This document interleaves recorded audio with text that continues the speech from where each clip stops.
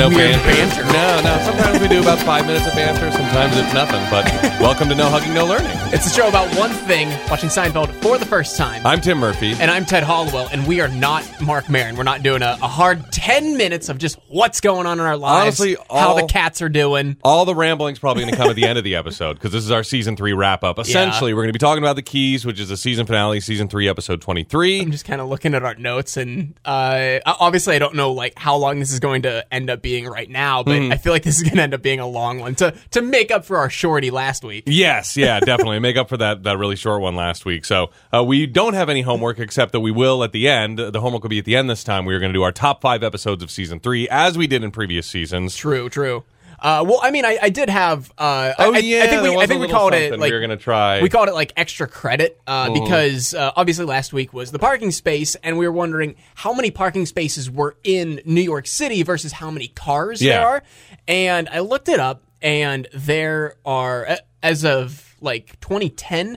There were 81,875 metered spaces in New York City. And this same article, it's like nyc.streetsblog.org. Yeah. So I don't know if that's a verifiable source or not. I'm guessing For our purposes, it is. For our purposes, it's 100% fact. But it says that's an incredibly small number when taken into context because there are between 3.4 and 4.4 million on-street parking spaces in New York City. And then I found like... Oh, I see. So there are 4 million on-street parking spaces, but only 81,000 are metered? Yeah. Okay. That sounds good. These are good numbers. Exactly, yeah. I mean, you have like a 1% chance of actually needing to pay for parking in New York City. On the street anyway. Yeah. This doesn't even count garages. No, this doesn't count garages. Yeah. But I also tried to look up just how many cars were in New York City. And obviously, as I'm sure you could expect, no one in Manhattan owns a car. There's like 10% of households that own a car. That's still in Manhattan. That's a lot. That's true. Are there like 10 million people in Manhattan? And so that's like 1 million people. Yeah, that's something true. like that. I mean, those numbers are fuzzy, I'm sure. Yeah, but I don't think there's 10 million in Manhattan. Right. I'd say there's 10 million throughout in the New York City metro area. Exactly. So like all the 5 boroughs, all the surrounding neighborhoods. Right. There's I don't know how many people are living in all of New York City, but I'd say there's probably maybe 1 million in Manhattan. Actually, no one lives in Manhattan. That's people the that live touristy area. I mean, yeah, there's Manhattan people, Island. I mean, that's true. Yeah. Manhattan Island, Staten Island. No, Manhattan's an island. Yeah, is it? Yeah, sure it is. All right. I don't know. I don't there's know my Long New York Island. layouts. There's Staten Island. There's Manhattan. I mean, no one calls it Manhattan Island, but I'm almost certain it's an island. You got to take bridges and tunnels to get there. They go under and over water. So, yeah. But this says. This is the study of how many cars there are, and it says, according to recent census estimates, I don't know when that was, almost 1.4 million households in New York City own a car compared to 3.1 million total households. This means that 45% of all households in the city own a car, and ownership is lowest in Manhattan, like I just said, where only 22% of households own a car, while ownership is highest in Staten Island, where cars are owned by 83% of households. Yeah, that makes sense. There's a lot more parking out in, Queens and Staten Island and stuff like that. Yeah, so I don't know what I'm getting at with this extra credit. I guess my question was, if everybody wanted to park, could they? I think if everybody wanted to stop driving for one day, could they park? Because, we have 1.4 million households in New York City own a car, right? We'll take that as fact. 1.4 million. The source that I just found before that says there's 4.4 million on-street parking spaces. That's street parking, so that doesn't even take into account. I would count paid parking lots as parking. If the public can park there, this 4.4 million doesn't count garages, doesn't count lots, but also this 1.4 million is just people living in New York City. That's true. So you're not taking into account the people visiting New York City, the people driving in from Connecticut, from upstate New York, from Jersey, from PA. For sure. So I definitely think there's enough parking. Yeah. If everybody wanted to park, if everybody who had a car at this moment wanted to park, they could find parking. I think so. Yeah. You're not going to find your ideal dream space. And you might be in a garage. Yeah, you might be in a garage. There's enough parking that if everybody had to stop driving. Yeah, you might be in a garage. You might be a few blocks away.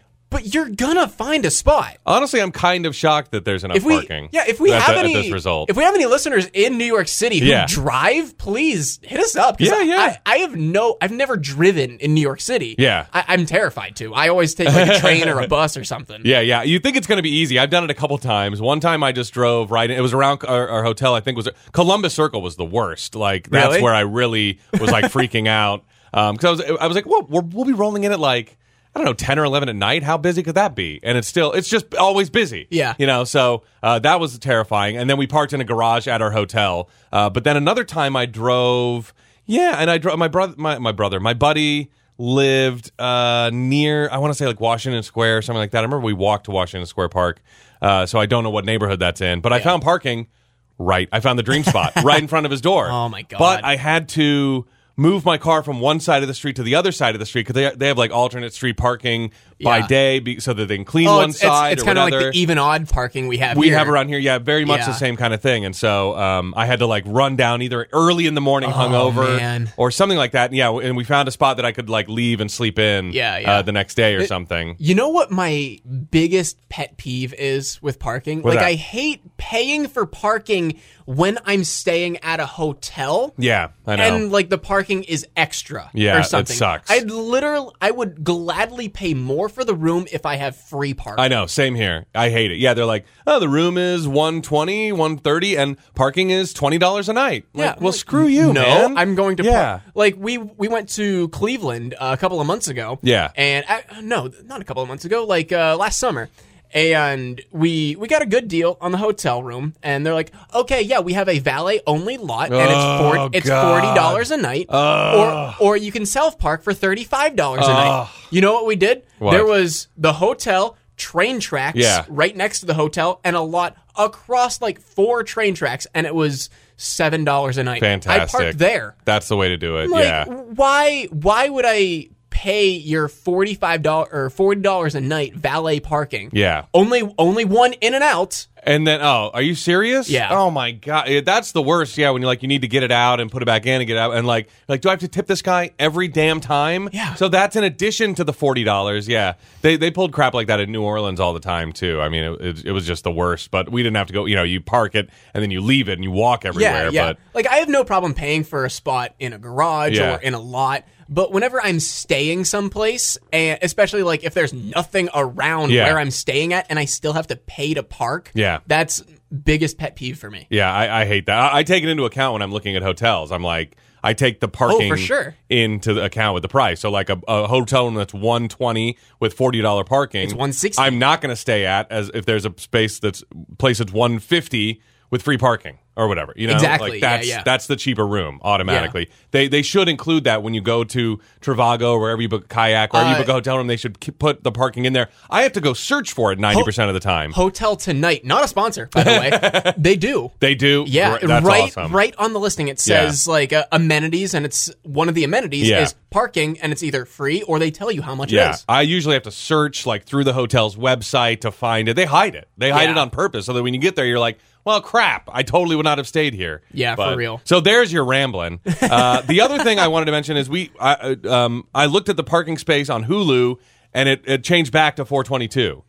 So then I looked at Wikipedia, which I looked at last week. I looked up the parking garage or the parking space, and it said 423, and I was like, oh, I guess it was 423. But then I went back and looked, and that changed back to 422. So I have no idea what's going on. Yeah, I looked last night. It's like total Mandela effect on me. I looked last night on Hulu, and it said 423. What? Yeah. Okay, well, I sent you a picture. I took a picture of my TV screen. You didn't. Yes, I did. Did you? Yeah. No, you didn't send it to me. I swear I sent you the picture. I didn't send you the picture? No. Oh, maybe I just... You thought you sent me the picture, maybe? I guess I thought I sent you the picture. Well, geez, let me show you the picture. Okay. Yeah, I'll even pull it up on my tablet right now. It says this is the second now. time. This is the second time this has happened. What in the world? This is the second time it's happened where the Roku app has said something different than the iPad or the tablet app has said something different than my smart TV. The parking app. space, 423. Yeah, no idea. Mine says I have a picture right here. I thought I texted this to you, but I guess I didn't. Ted, I texted you the picture. So I'm going to go with Wikipedia on this and say 422. You think? That's Okay. That's what I'm thinking. I mean, I'm not going back and editing the episode to say 422. I'm keeping it 423. Oh, you mean the published, like the Yes. written? Okay, that's Yeah. fine. Yell at us if you want on Reddit or on or at No Hugging, or send us an email or something like that. What are they going to do? Downvote us? Yeah, right. Just for that. So I don't know where the confusion is with Hulu, and why isn't just not the same information across platforms. I have no idea. But- I have no idea.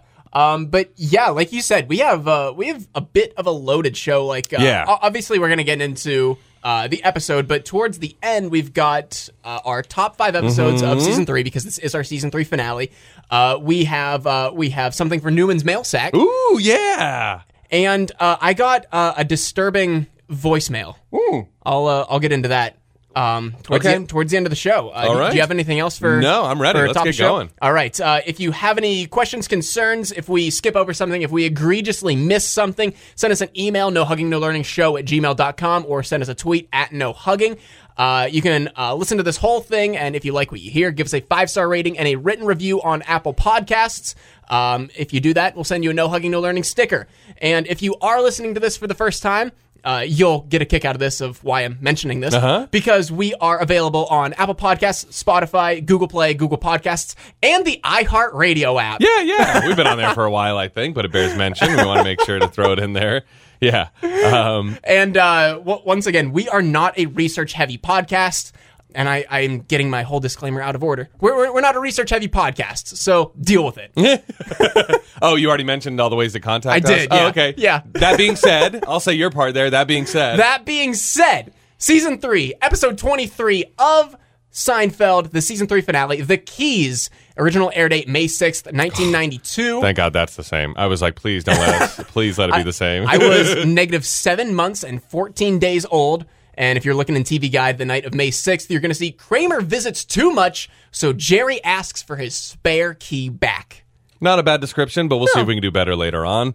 We start with a stand-up bit as usual, and Jerry is, kind of feigning, I don't know what the word is, not shame, but he's saying he bought the Ginsu knife. He actually went and bought the Ginsu knife. What was the Ginsu knife? I had to look it up. This is a infomercial from back in the 90s, obviously. Back when infomercials were still kind of stuff you could make fun of. Now I feel like there's no really big infomercial out there, you know? Yeah, What's the last big infomercial? OxyClean? Yeah. Oh, no. Flex Seal, for sure. Flex Seal, yeah. Yeah. So was there like a feature? Phil from Flex Seal is his own meme. Was there a like a 30-minute version of Flex Seal? Yes. Okay, so They cut a boat in half and put it back together with Flex Seal. And then he because I've seen that's kind of where infomercials ended up. They're now like edited into 30 minutes or 30 seconds to a minute. And you see the Flex Seal commercial that's a minute long. Oh, yeah. Or the Billy Mays commercial that's a minute long. But the Ginsu knife thing you turn on in the middle of the night, and it would be this, super long. The Magic Bullet was another good one. There was like car wax stuff, and there were these personalities that, but I feel like infomercials are kind of a lost art these days, So, and obviously the Ginsu knife is a completely lost reference on you.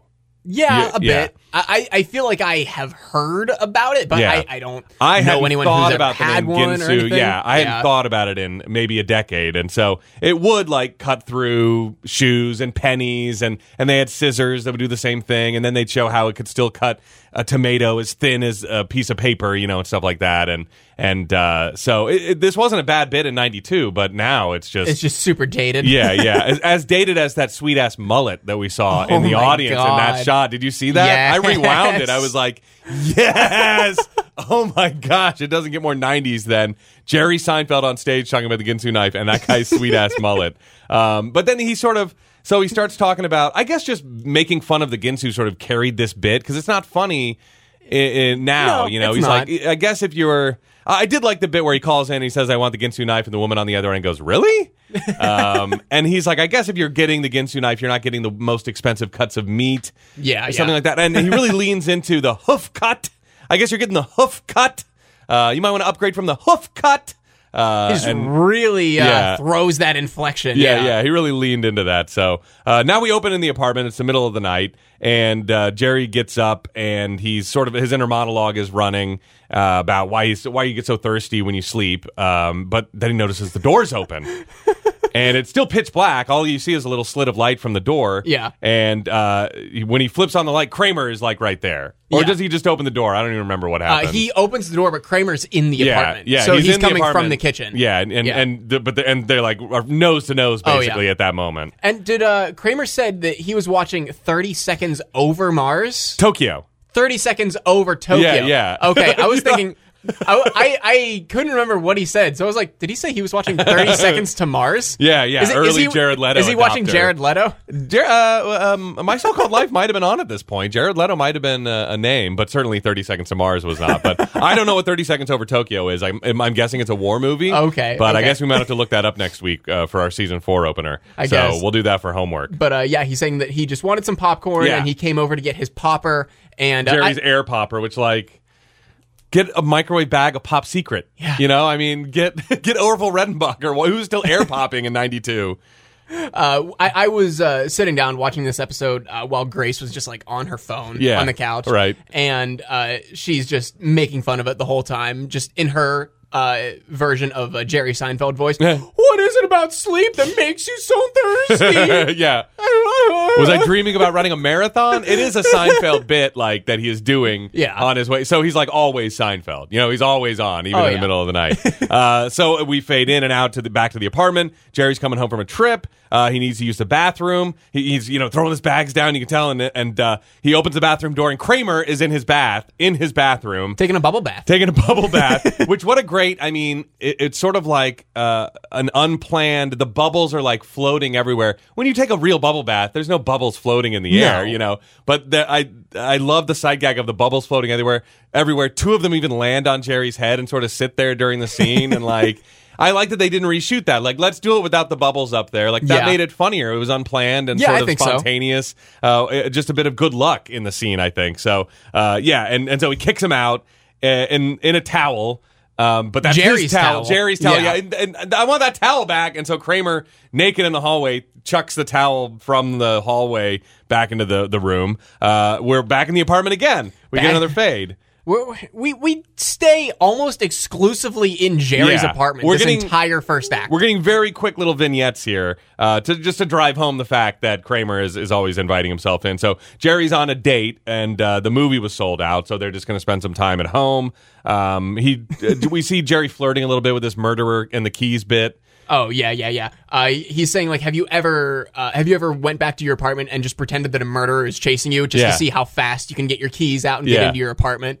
Yeah, it's pretty fun. It's a fun little flirty game that he's doing, and they do it. And but inside, Kramer's inside with some floozy. He's doing something wacky. Yeah. And that's it. And Kramer's like, I thought you were going to the movie. He was like, it was sold out. He's like, well, how was I supposed to know that you were going to be back so soon? He's like, it doesn't matter. You shouldn't be in here anyway. Yeah. And so that's it. Hand over the keys. He wants his keys back now to his apartment.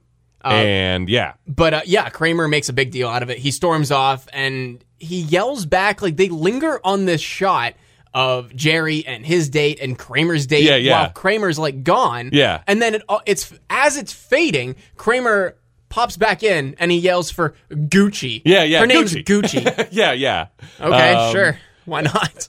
That sounds like a good floozy name, You think? And I think Gucci is a good. Yeah, it's probably a fake name. Yeah. She might be an escort. I mean, we know That's true. Not spelled like Gucci the brand. I had the captions on. Oh, really? Is it Goochi? IE. IE. Yeah. Goochie. I like that. Gucci, not Gucci Gang. I guess. Yeah. What's Gucci? Like Gucci. Oh God, like the babies? Yeah. Like you pinch a baby's cheek and go Gucci. Exactly. Yeah. Okay, sure. Why not? That's my only experience with that type of Gucci. But yeah, maybe she's an escort or something like that. And they make up a name. So surprise, we're in Jerry's again. Yeah, back the in next Jerry's day, apartment. I'm guessing. Yeah. And Elaine is getting his spare keys. Kramer knocks on the door very timidly. It's a very Kramer knocking on the door is hilarious anyway. But Kramer knocking on the door it's Kramer. Yeah. He can't barge in anymore. I mean, he could because it seems like Jerry's door is unlocked sometimes and then locked other times. Yeah. Which is I don't know. I mean, I guess when he's there, the apartments I've been in New York, the door closes, they lock. You know what I mean? Like dorm rooms, for instance, that kind of thing. Like, yeah, they lock automatically, and then you have to like use the key to get back in. But I guess Jerry's doesn't lock like that. You have to bolt it, I guess, if you really want to lock. Maybe things were different in '92. Yeah, could be.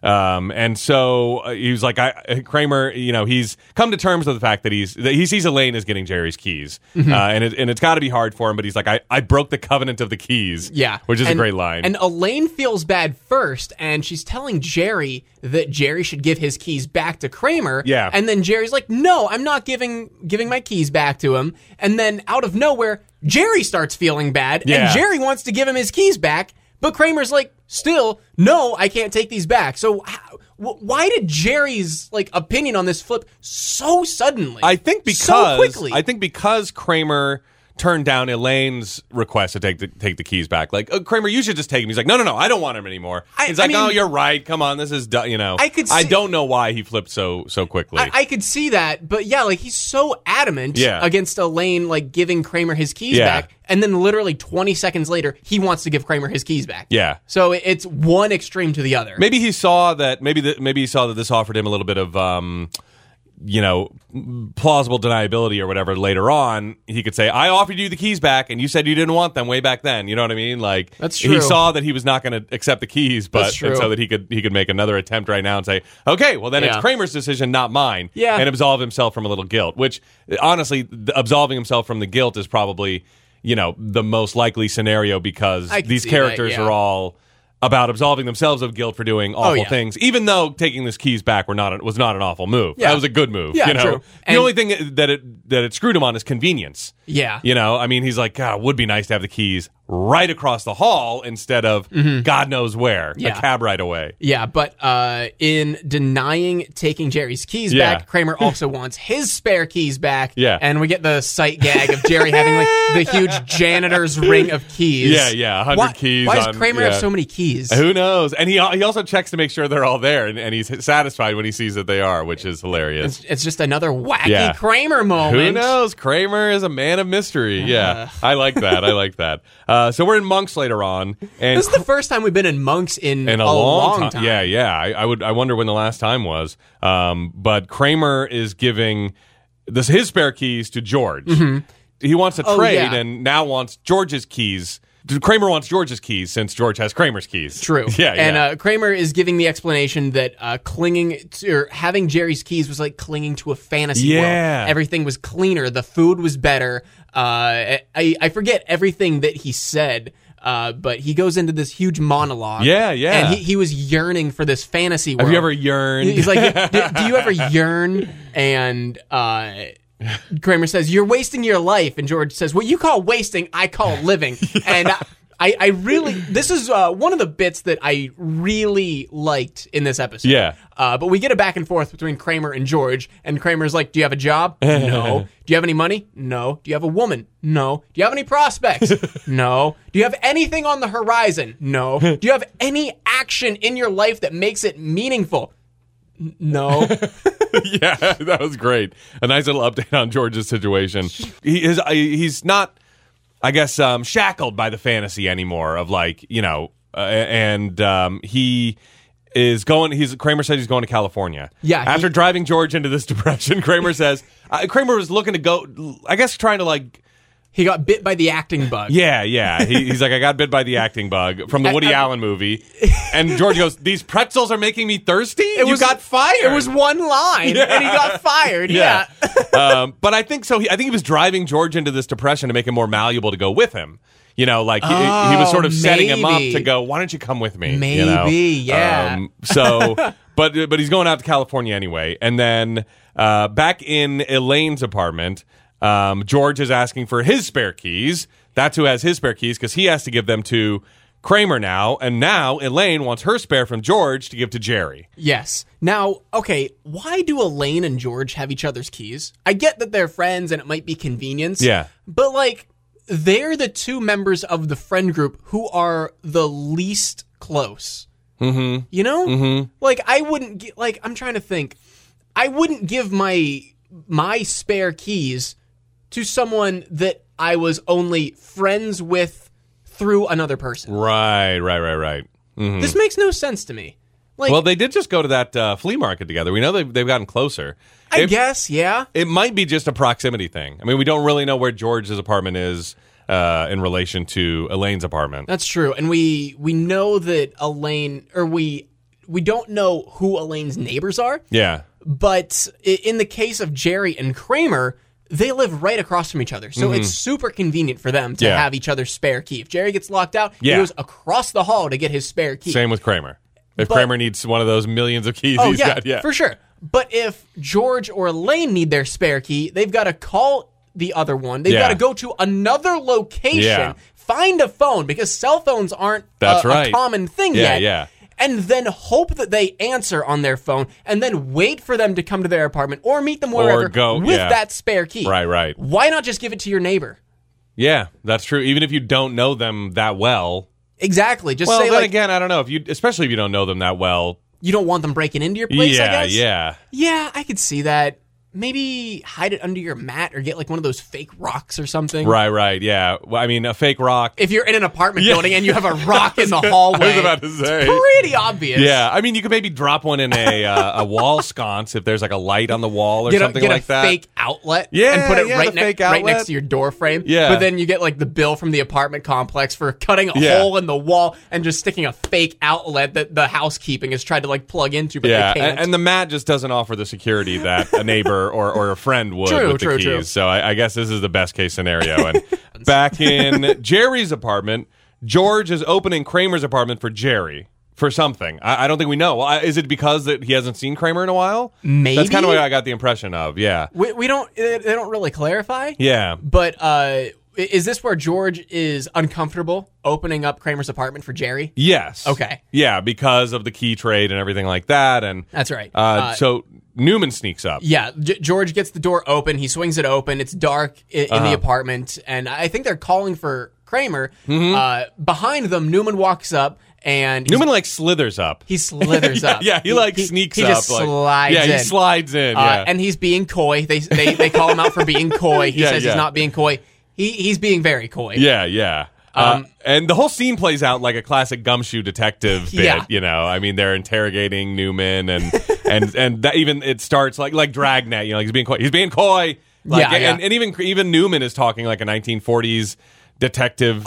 You know, like gangster. You know, kind of thing. He says he packed a grip and split for the coast. Yeah. La La Land. L.A.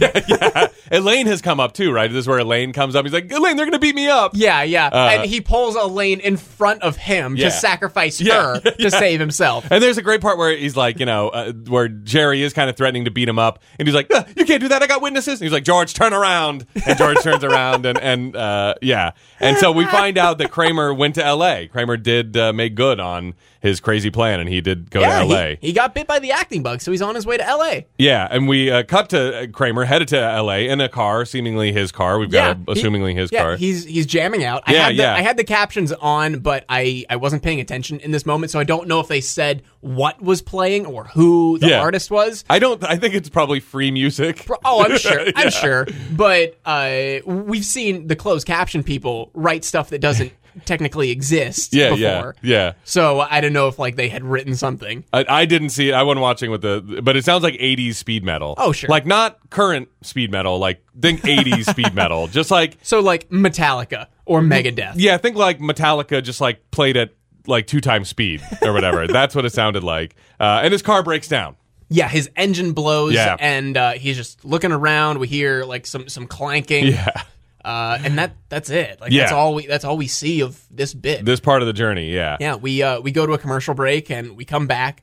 We're back in Jerry's apartment. Yep. And he's saying that I never should have taken his keys away. Elaine and George are both on the couch, and Jerry's a mess, but Elaine she says something. I don't know what this is in response to, but she says, "Yeah, I saw it. I mean, it's complete bullshit."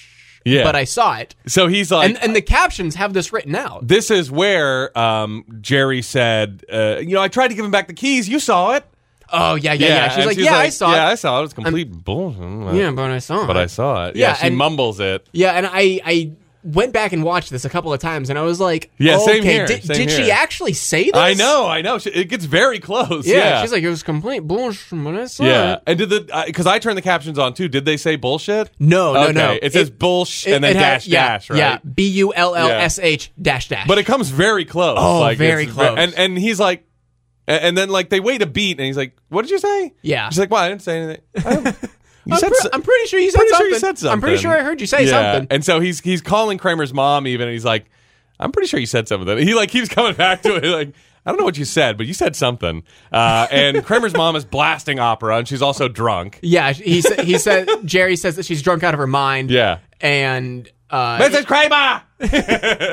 Is this Babs Kramer? Yeah, definitely my Babs God. Kramer, which makes me think that the landlord's description of Babs Kramer from when Kramer was breaking into that dude's apartment is accurate. Yeah, like screaming about this guy to get back to bed, running around the halls naked or whatever, and God. That disparaging description was more on than probably Kramer wants to admit to himself. Probably. We got back to Kramer's car. He's looking at the engine, and It's smoking. Yeah, it's on fire. He unsuccessfully tries to hitchhike, and that's it. Yeah. Like, we can't dive into it anymore because there's nothing that happens. That's it. This is a very quick-moving episode. I liked that about it. Yeah. We didn't dwell on, we've had a lot of, they're not straight-up bottle episodes. We've had a lot. We've had a lot of episodes dwell on things for way too long. One thing, yeah. You talk about look at the parking space. Like, that was... Yeah. They really had to stretch. They stretched. They were putting things in where we were like, God, that didn't need to be there, and they were like, we thought we had enough for an episode for this, but the parking space was not the Chinese restaurant. No. The Chinese restaurant was an episode about nothing that took up the whole 30 minutes or whatever, 23 minutes, whatever, and was good. The parking space was not that episode, but I like this fast-moving episode as an antithesis to those kind of episodes, especially following the parking space, which is a very uneventful episode. True. It was nice to get... we're always moving scenes, Yeah, I'll get into how I feel about it, like whenever we're done with it. But you're right. I do like how fast it moves, for sure. But we are back in Jerry's, and he's coming off the road. Exactly. He's back again from traveling for a show, and he doesn't have his keys on him. Mm-hmm. And I think that's it. That's it. He goes down to Monk's, to the payphone at Monk's. If only we had cell phones. Again, this is a perfect example. Exactly. Yeah. So I'm guessing Monk's is close to Jerry's because that's the first payphone that he thinks of. Right. So he's not gonna take a cab 20 blocks to go to Monk's just to call Elaine. Unless he knew he was going to be waiting there and he wanted to get a meal and he wanted to make sure it was a good meal, and he always eats at Monk's. So that's true. But I think you're right that Monk's is walkable for him. It just seems like people that live in New York City, they exist in that block, of their neighborhood, like 2 blocks around their neighborhood or whatever. And so it probably was just they find what they need as close as they can get it. Yeah. No matter what it's going to cost them or what areas they have to go into to get it. Yeah. As long as they don't have to walk more than 3 blocks. Right. But Elaine's not home, so he's going to have to wait. Kramer, meanwhile, is on the back of a motorcycle talking to a guy. This looks like the West Coast already, honestly. I'm sure it was shot in L.A. Yeah. I doubt they went somewhere to shoot this, somewhere else. But I guess he's not in L.A. yet. But the guy's talking about how he'd been in a horrible accident on a day like today, on a road like this. There was a rock in the road. Couldn't have been bigger than a pebble. Yeah. He says, same time of day, same road, going the exact same speed. He was in a coma for a year. Yeah. And they had to rebuild his face. Yeah. Kramer's not wearing a helmet. And the guy talks about how the helmet saved his life, essentially. And he's going pretty fast. And he goes into the turn, and he's like, okay, lean! Yeah. Okay, lean more! I'm wondering how they filmed this. I'm like, that had to have been a stuntman with a Kramer haircut. Oh, for sure. There's no way. There's no way it was Michael Richards. Yeah. No. That's crazy. So then back at Monk's, George comes in with Elaine's keys to go get Jerry's keys. Yes. Which is another moral dilemma for him because he already used Kramer's keys to open up Kramer's apartment for Jerry. And George, he's not comfortable doing any of this. They start fighting over the keys, and I don't remember if it's in this scene or whenever they're outside of Elaine's, but Jerry tries to explain it that Elaine wanted George to... No, what? Elaine was...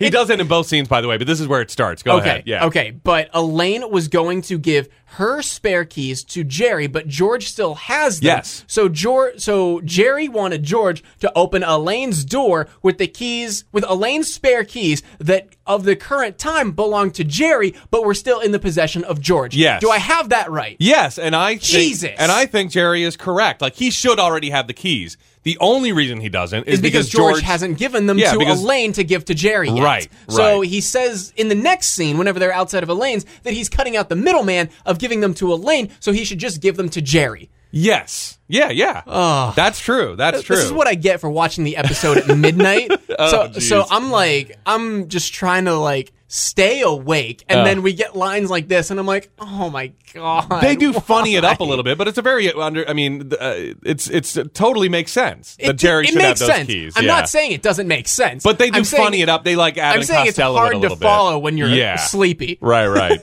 But so then they start fighting. And they're like, oh, you want to fight? You want a piece of me? And then they yell, nothing in the face. And they're like kind of slap fighting, but also like every time one takes a swipe, they also like block their face with their arm. And it's a very funny way. It's like one of the funniest fights I think we've seen so far, like physical fights we've seen so far in the episodes.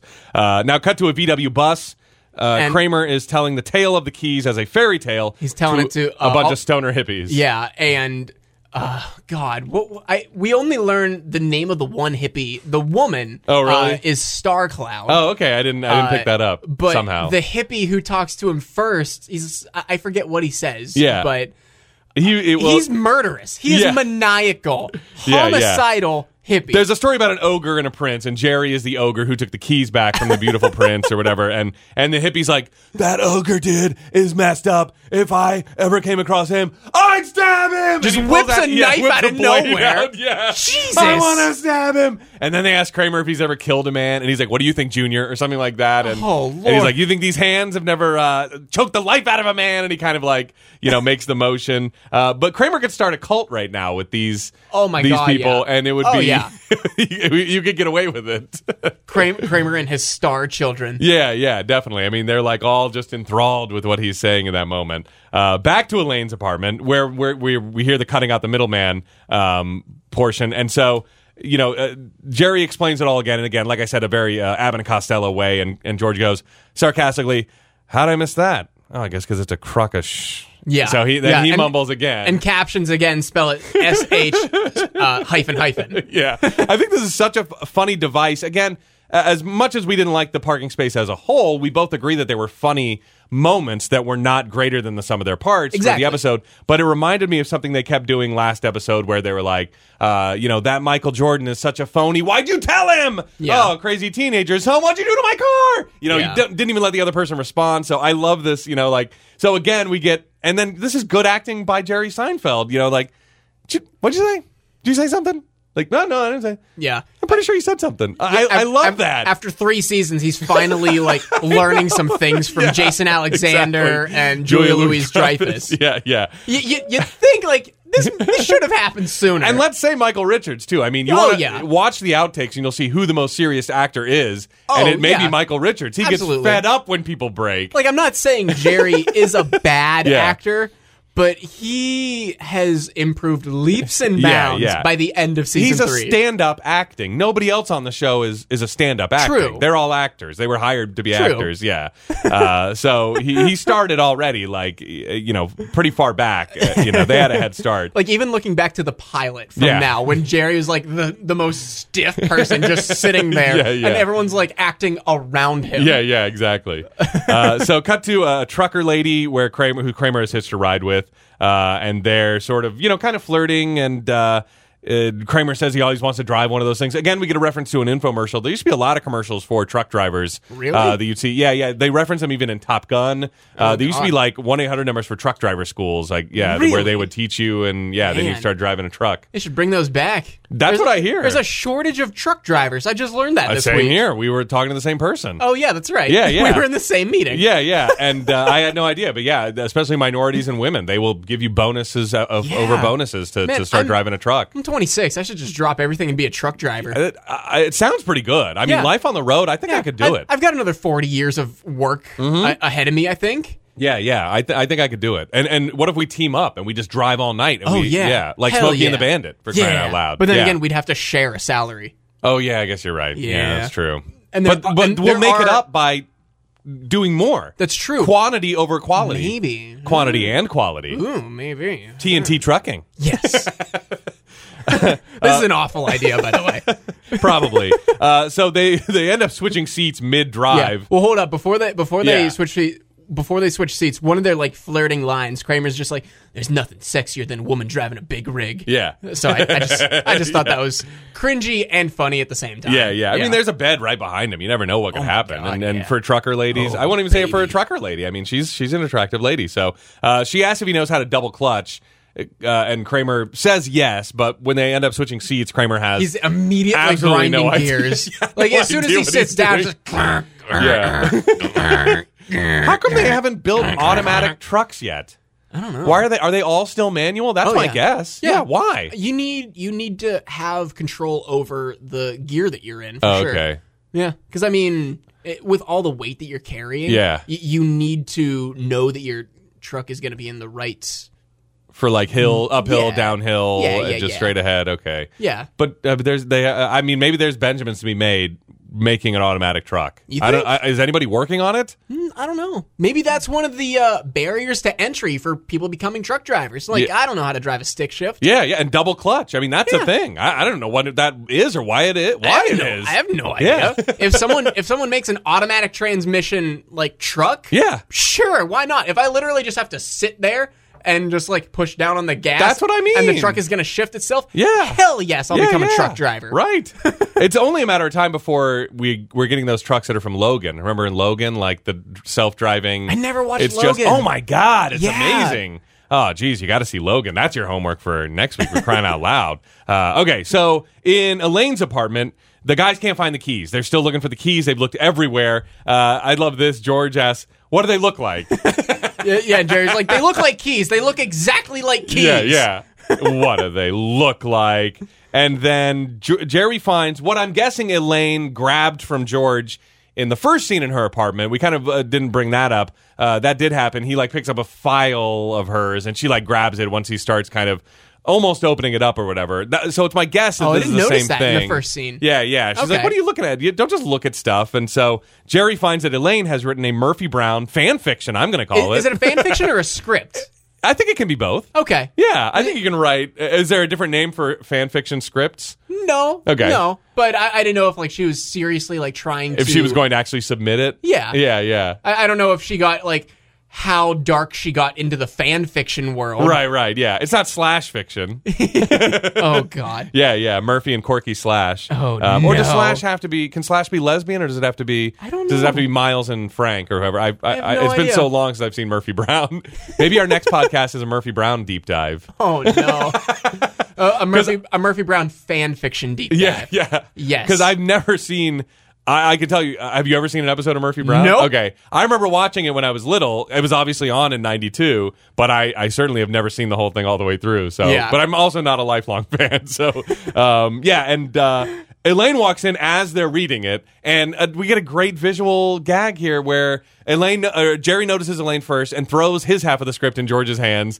Then George looks and sees Elaine. And he throws the whole script at Jerry. Yeah, and between both of them, they're just like throwing all of the pages up straight in the air up in the everywhere. Air. Yeah, I thought that was hilarious. I thought that was a very great visual gag. And Elaine is furious. Yeah, she calls them weasels. Weasels. And at this point, everyone just wants their own spare keys back. Yeah. Elaine wants her own. Jerry wants his own. George wants his own. Yeah, but nobody gets their own keys back. Yeah, nobody knows whose keys are whose. Yeah, and then in L.A. Cut to Los Angeles. I don't know where we are I'm exactly. guessing L.A. Yeah. Kramer's there. He's roller skating. He's roller skating on to a California beach. girls. Some boardwalk. He's out of control. He's skating wildly. But yeah, this is he's made it. Yeah, and that's it. That's all that happens. That's all we know.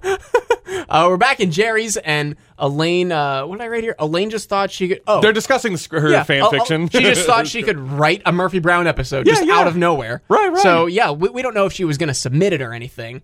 It sounds like something she just wanted to try. I mean, she works in the literary community. So it's not too far-fetched. Yeah. Her dad's an author. You know, she comes from that, sort of background. So the fact that she wanted to try writing something, it kind of makes sense. But this gets very meta, you know? Yeah. We get our third third and final bit of someone talking under their breath. I forget who it was, but I wrote, "Oh, what an ass."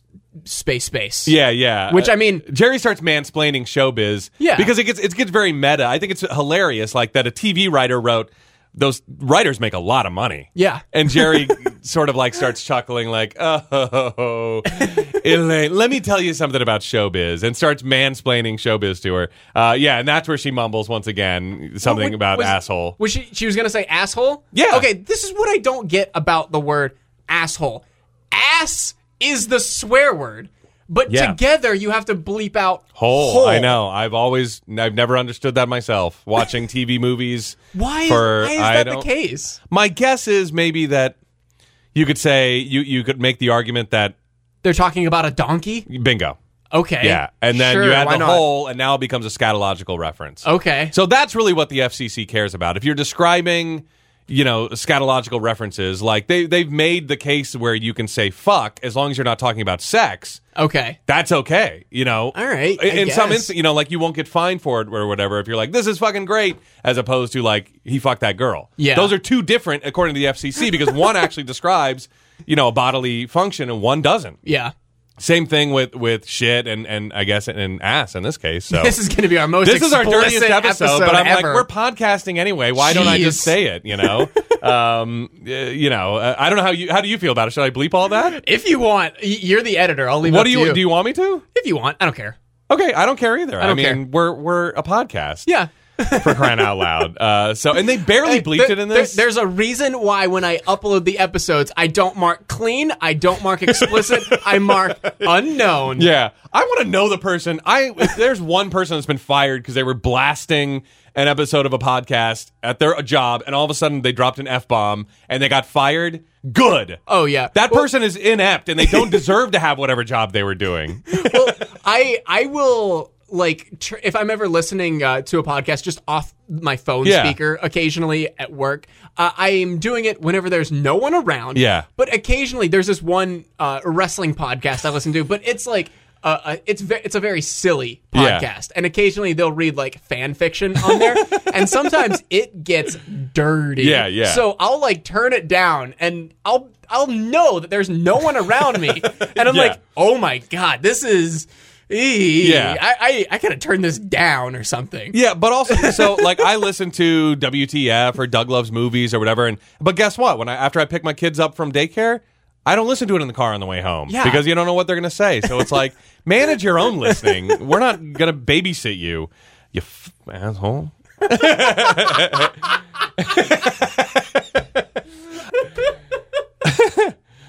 And then the person listening is going like, did they just say something? I'm pretty sure they said something.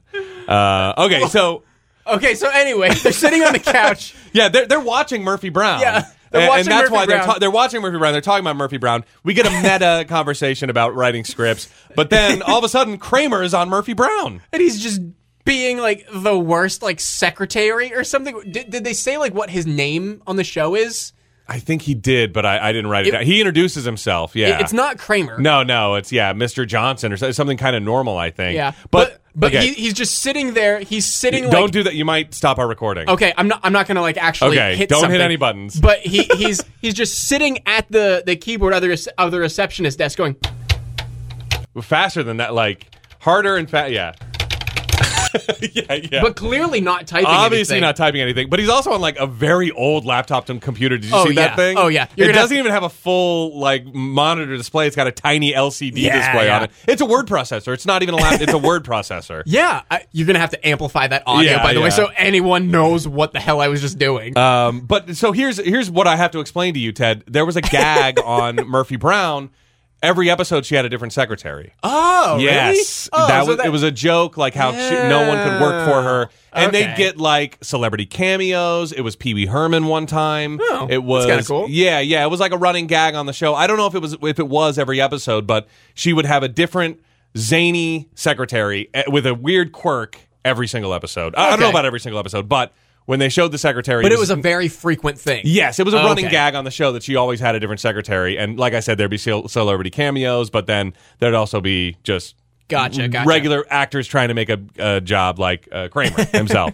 And that's it. That's the end of the episode. Yeah, we get one more stand-up bit, and Jerry is talking about, are there keys to planes? Yeah. Like being delayed on the runway because the pilot was looking for his keys. You see the bomb squad out on the tarmac. Or just people, I don't even know if he said bomb squad. I think he just said people running around. Oh, yeah, like the luggage people. Yeah. And like they're looking for something, but it turns out they're just looking for the magnetic like key holder Yeah. underneath the plane. Which people would put in their bumper or something, like Yeah. they're in their wheel well or something. But he's like, oh, God. But I like this bit. This is absurd observational humor. Yeah. It doesn't fall apart at exactly. all. I have no idea if there are keys. And it holds up. Yeah. It was a really There's funny gotta concept. be keys to planes, right? There's got to be a key. I don't know. Yeah. Okay, Tim Allen.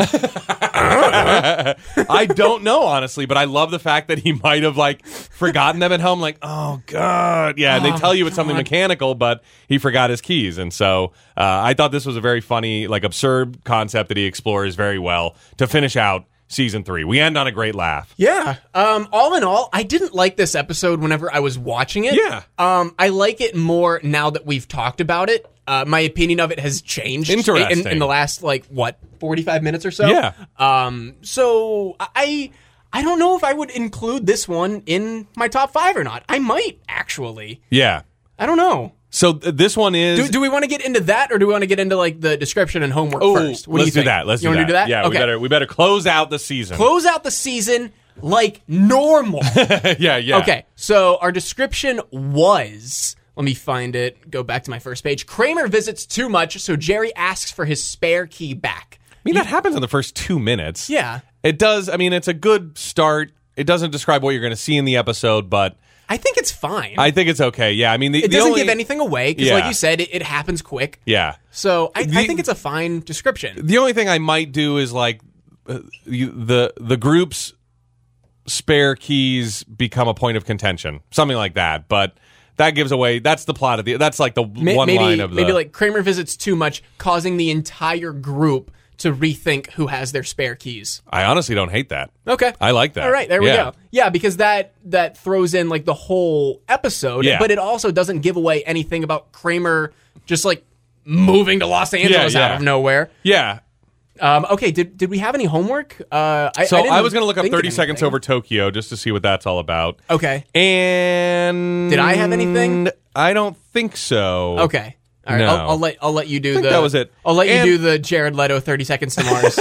Yeah, 30 Seconds Over. You look up 30 Seconds to Tokyo. Oops. I'll listen to 30 Seconds to Mars for homework. And I kinda will wanna- hate it the entire time.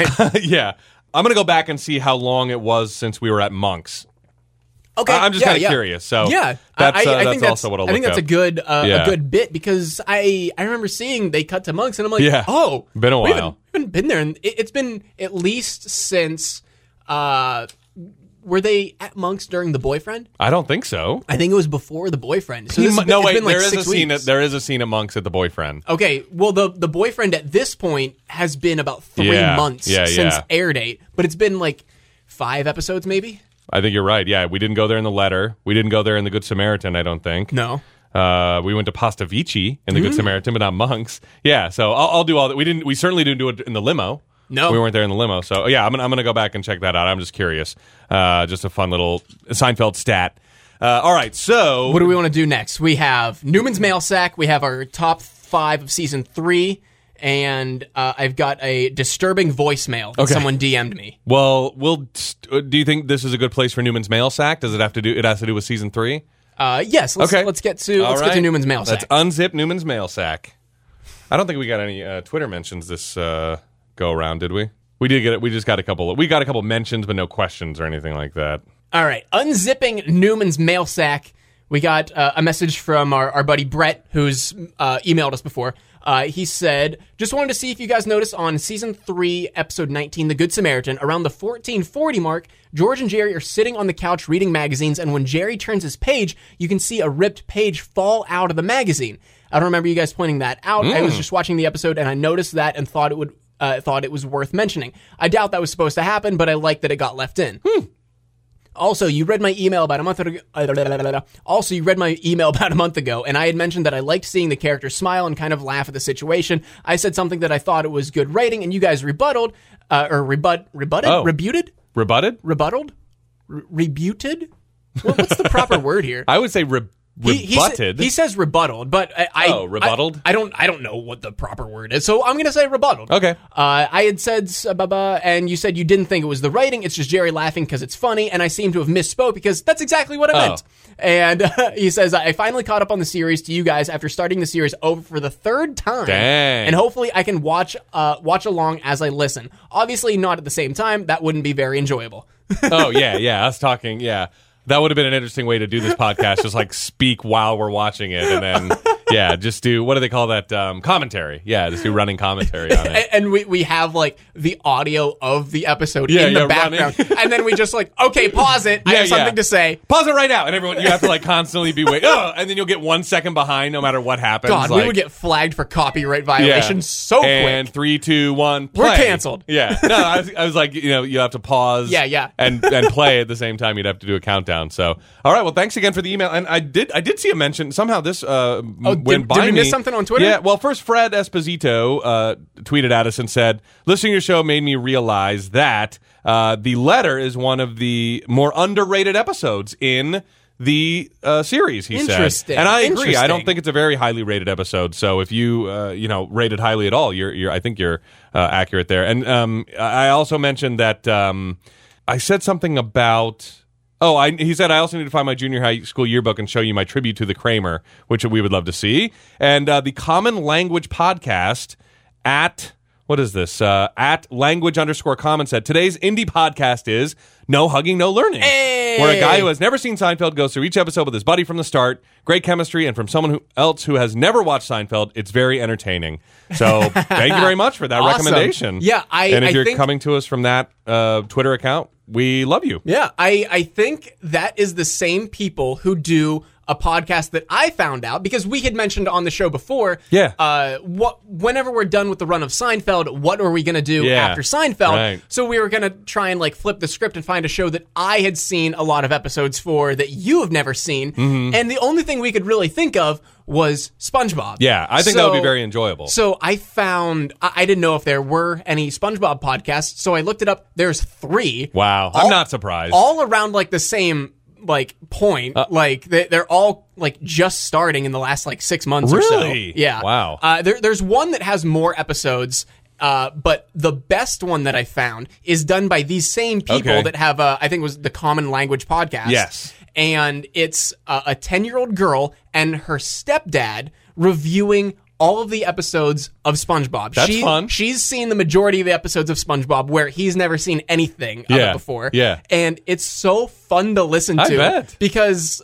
you hear the childlike take on these cartoons. Yeah, and I'm like, this is something that isn't being done. This is incredible. Yeah. Kids podcasting and being edited, to make it not so kid-like. I guess, for sure. Is what, keeping a kid on track, I guess. But like, so I'll give a shout out to all of those podcasts. I guess the other 2 ones are Bikini Bottom Live and Is Mayonnaise a Podcast? Great name. But the one that I like over all of them, it's SpongeBob SquareCast.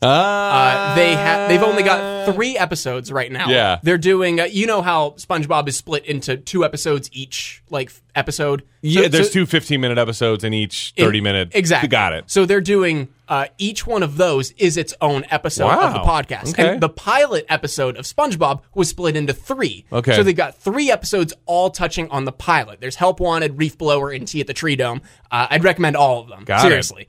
SpongeBob SquareCast is what it's called. Yeah. Go and look it up if you're listening to it, if you want to listen to... and they didn't go with SpongePod. I feel like that I think that was already taken. That was another SpongeBob podcast that is inactive already. Oh, wow. Yes. I was going to say, it's right there. SpongePod SquareCast was already taken, and it's inactive, I believe. So they just went SpongeBob SquareCast. Exactly. Not the SpongePod. Okay. Exactly. At least someone did it. Yeah, SpongeBob SquareCast from the Common Language Network. Definitely check it out. I highly recommend it. Pod Bob. Stop it. Just stop now. SpongeCast. SquarePod. SquarePod. Stop it. No. All right. So that's the end of season 3, right there? Yes. All right. Do you want to do your top 5 first? Or you want me to do my top 5 first? I'll do my top 5 Okay. because I feel like mine's a little more haphazardly thrown together. You did do it right as the bell was ringing. I did. right I as did. we were starting. So I don't have these in order 5 to 1. Mine aren't either. But I do have 5 episodes and an honorable mention. Got it. I'll say my honorable mention is The Subway. Uh-huh. And in no particular order, my top 5 are The Note, The Parking Garage, The Tape, The Boyfriend, both parts, and The Limo. Wow. I don't think we have very many in common on here. Really? Yeah. What did you say? So I have 3 honorable mentions. Okay. I have the Subway on there because it's just... As an honorable mention? Yeah. Okay. Because maybe for the same reason as you, it just is like so well made. It's iconic. You know, I mean, you get the iconic shot of the 4 going their separate ways. Yeah. And we see them all having their adventures separately, but it's very cohesive. But I just feel like it's just for that reason. Yeah. I have we should probably explain like what we're looking for Yeah. in good episodes too. Like Right. I'm looking for stand-up bits that hold up. I'm looking for like interesting shots. I'm looking for bits that aren't like super cringeworthy, but that are funny. I'm looking for characters to take a beat on something that is funny. Like Right. in the Subway, it's the shot where you see the naked man on the subway and everyone is on the other side of the subway and Jerry's just waking up. Yeah. I'm like, this is great. yeah. And I have the letter in there only because of the Kramer. The Kramer just deserves a mention. Really? And the episode that gave us the Kramer Yeah, I can see deserves that. a mention. I have the keys too, because I don't know if I'm so close to it, but one of the things so I've been like starring episodes that I loved all throughout the season. Yeah. And those are in my top 5. But the keys is just so if I have a good time in an episode, if I'm laughing out loud constantly.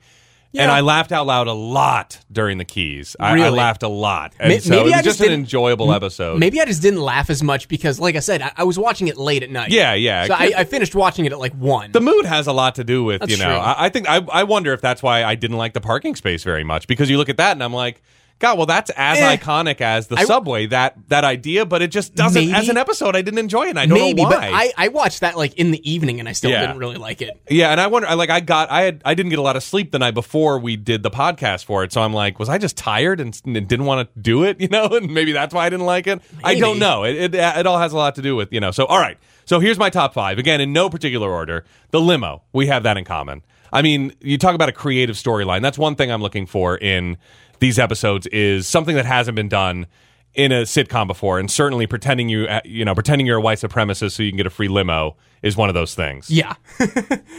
What else you got? The alternate side.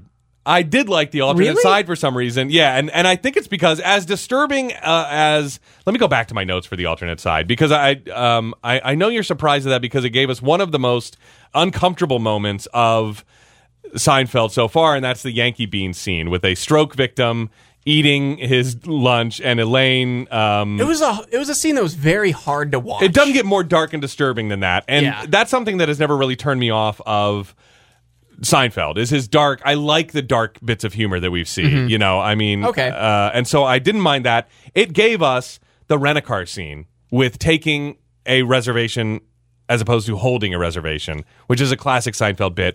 It gave us the pretzel line. These pretzels are making me thirsty. That's true. And the whole Woody Allen bit, it gave us that. That was all the alternate side? Yeah, that was all on the Man. alternate side. So All right. I remember laughing a ton during the alternate side. So that's why that one made my top 5. The nose job I put in there because again I just remember laughing a ton during it and I really enjoyed the episode. The parking garage. So I think I really liked the parking garage as a You had that in your top 5? yes, yeah. As a bottle episode, it's as close as we've gotten to the Chinese restaurant since the Chinese restaurant, which is like the ultimate idea behind Seinfeld, a show about nothing, people looking for their car in a parking garage and what happens. And the library, I got to put on there too, just for Bookman. I mean, but we get a lot of great. We get the Atomic Wedgie. We got Can't Stand Ya. We see the flashback of George and Jerry. Again, it was just kind of an interesting, just kind of a funny, like you could see where this is an episode. I mean, I know it's like we're not watching a documentary about Jerry Seinfeld, but he probably had a bit about overdue books, and he was like, that'd probably be a good episode. Like, you talk about a pilot forgetting the keys to his car. Let's extend the overdue book to they actually have a guy that will 30 years later go out and try to find a book that's worth $2 or whatever. So Bookman and talking in that Dragnet style way that we saw them talking, I just really liked it. So again, in no particular order, those were my top 5. Library, parking garage, nose job, alternate side, the limo with the keys, the subway, and the letter, getting alternate. We've only got overlapping the parking garage and the limo. Yeah, that's pretty interesting. Is there anything else you wanted to expound on about your list? I just enjoyed the boyfriend because all of the Keith Hernandez stuff and like the JFK callbacks, like the movie. Got to agree. And that made the episode for me, I think. Yeah, and then we find out that Newman is in JFK, which adds a whole other hilarious layer. As far as the tape, I really like that for the shot and scene of Elaine pretending to be the adult film star right. while George is on the phone and Elaine's just like saying, oh yeah, this is my co-star or something like that. Yeah. And I always insist that it's real, it's real with him or whatever. Yeah. And if I could even just like make your case further for you, I was just thinking about how funny George's interactions with Elaine were later on, being like so awkward, like, what do you want to do? She's like, oh, I'm up for anything. Like, no idea that George is like horny for her, Oh, like, my Lord. I'm up for anything. And anyway, I think, isn't that where he like starts gasping for air out of the car? Yeah. And even going back to the season 3 premiere, the notes. Yeah. It was a really good episode. Yeah. Like, Jerry almost cost the dentist his career because he's trying to, I forget what exactly happened. It was like some insurance fraud. They wanted to get notes to get free massages. That's what it was. And they needed a doctor's note, and so the dentist would do that for them. Yeah. Oh my God. And you're right. And that has George getting the male guy and the male masseuse and like questioning his sexuality, and then even in the dentist's office going like, George Foreman, I mean, look at his body. I'm not looking at George, overly sensitive about it. And Jerry talking about like, God, you hear that kid that got kidnapped? God, they found his body. Yeah, whatever it was. like just out of nowhere. Yeah, like doing small talk about this horrible case. Yeah. Totally frightening his masseuse to the fact that where now he can't go back to her, and like her son is there like, run, Jimmy. It's like such a funny when she sees Jerry, like he's gonna murder the kid right there or whatever. Yeah, I mean season 3 was just very, very strong all around. It was any of your picks you probably could switch out for my picks. I could take any of your picks. I'm saying they're very strong. But I think there's a definite consistency with our top 5s. Yeah. But I think we could also agree on some of the worst episodes of season 3. I bet if I went back through, I probably could find ones I didn't enjoy as much. Are you thinking of one off the top of your head? I'm thinking of the dog for sure. Like, really? Yeah, I just didn't get any of the humor in it, I guess. Yeah. Neither of us mentioned the Pez dispenser. Right. I looked at that one for a long time, and I decided that it's more just it gave us kind of a couple funny shots that you see in like Seinfeld best of retrospective minute-long montages, but was it a good episode? Neither of us mentioned the cafe, the nose job. The nose job was in mine. Oh, was it? Yeah, was it that was in my top 5. Yeah, okay. I starred that one. Okay. You didn't mention the Fix Up, did you? No, I did not. The Janice episode, yeah. Right. I mean, I don't know. The suicide, neither of us had the suicide. No. I think we both agreed that the only thing good about the suicide was the mention of Drake's coffee cake. And it introduced Newman. Yes. But as far as, the suicide... As far as a standalone episode... Is it the worst episode of season 3, do you think? Maybe. The suicide might be the worst episode of season 3. It might be. Yeah.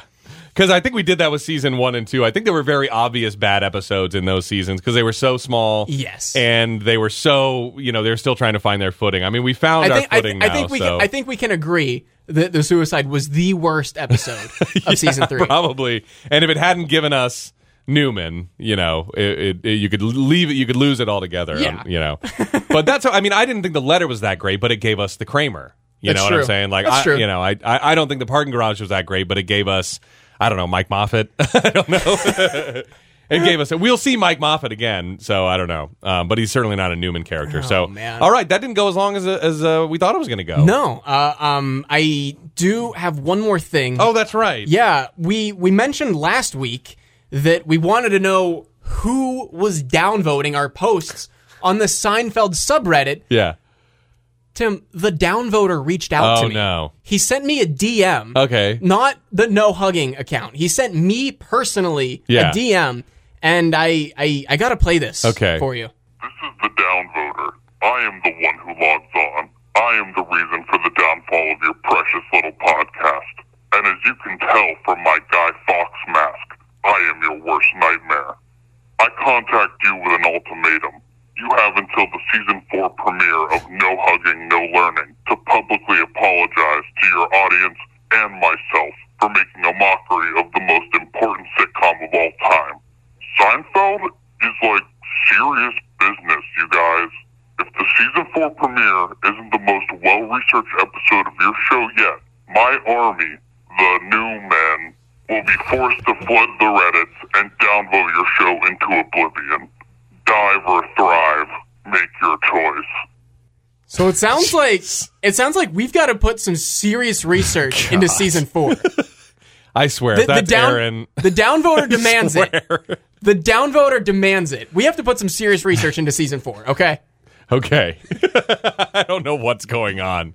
All right. So what does season 4 start with? The trip. Well, yeah, it starts with a proper two-parter. Yes. Yeah. The trip part 1. Yes. The trip part 1, season 4, episode 1. Original air date, August 12th, 1992. Yeah. And if you're looking in TV Guide, the night of August 12th, it says, Jerry and George search for Kramer in Los Angeles. And then, I don't know why Hulu does this, but it just gives a list of guest stars, I'm guessing. Oh. It says, Jerry and George search for Kramer in Los Angeles. George Wendt, Corbin Burnson, L. Marie Wendell.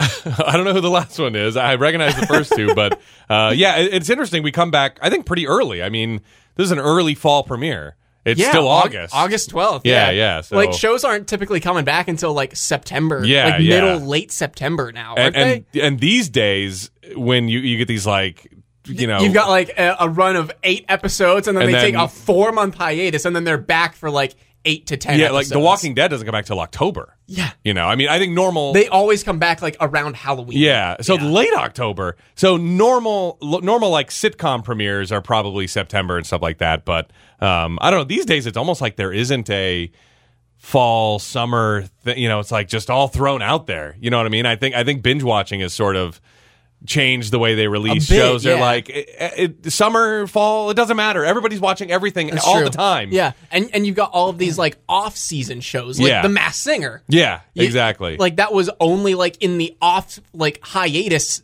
part time of like the TV season. Yeah. Like it only existed from like January to March. Right. Yeah. So I think it's networks like everybody's watching everything all the time, so it doesn't matter when we release stuff. It just has to be, you know, no one's going to watch it till it hits Netflix or Hulu, all of it at once anyway. So yeah. All right. Is that it? That's it. All right. All we got. So for No Hugging, No Learning, I'm Tim Murphy. I'm Ted Hollowell. Be good.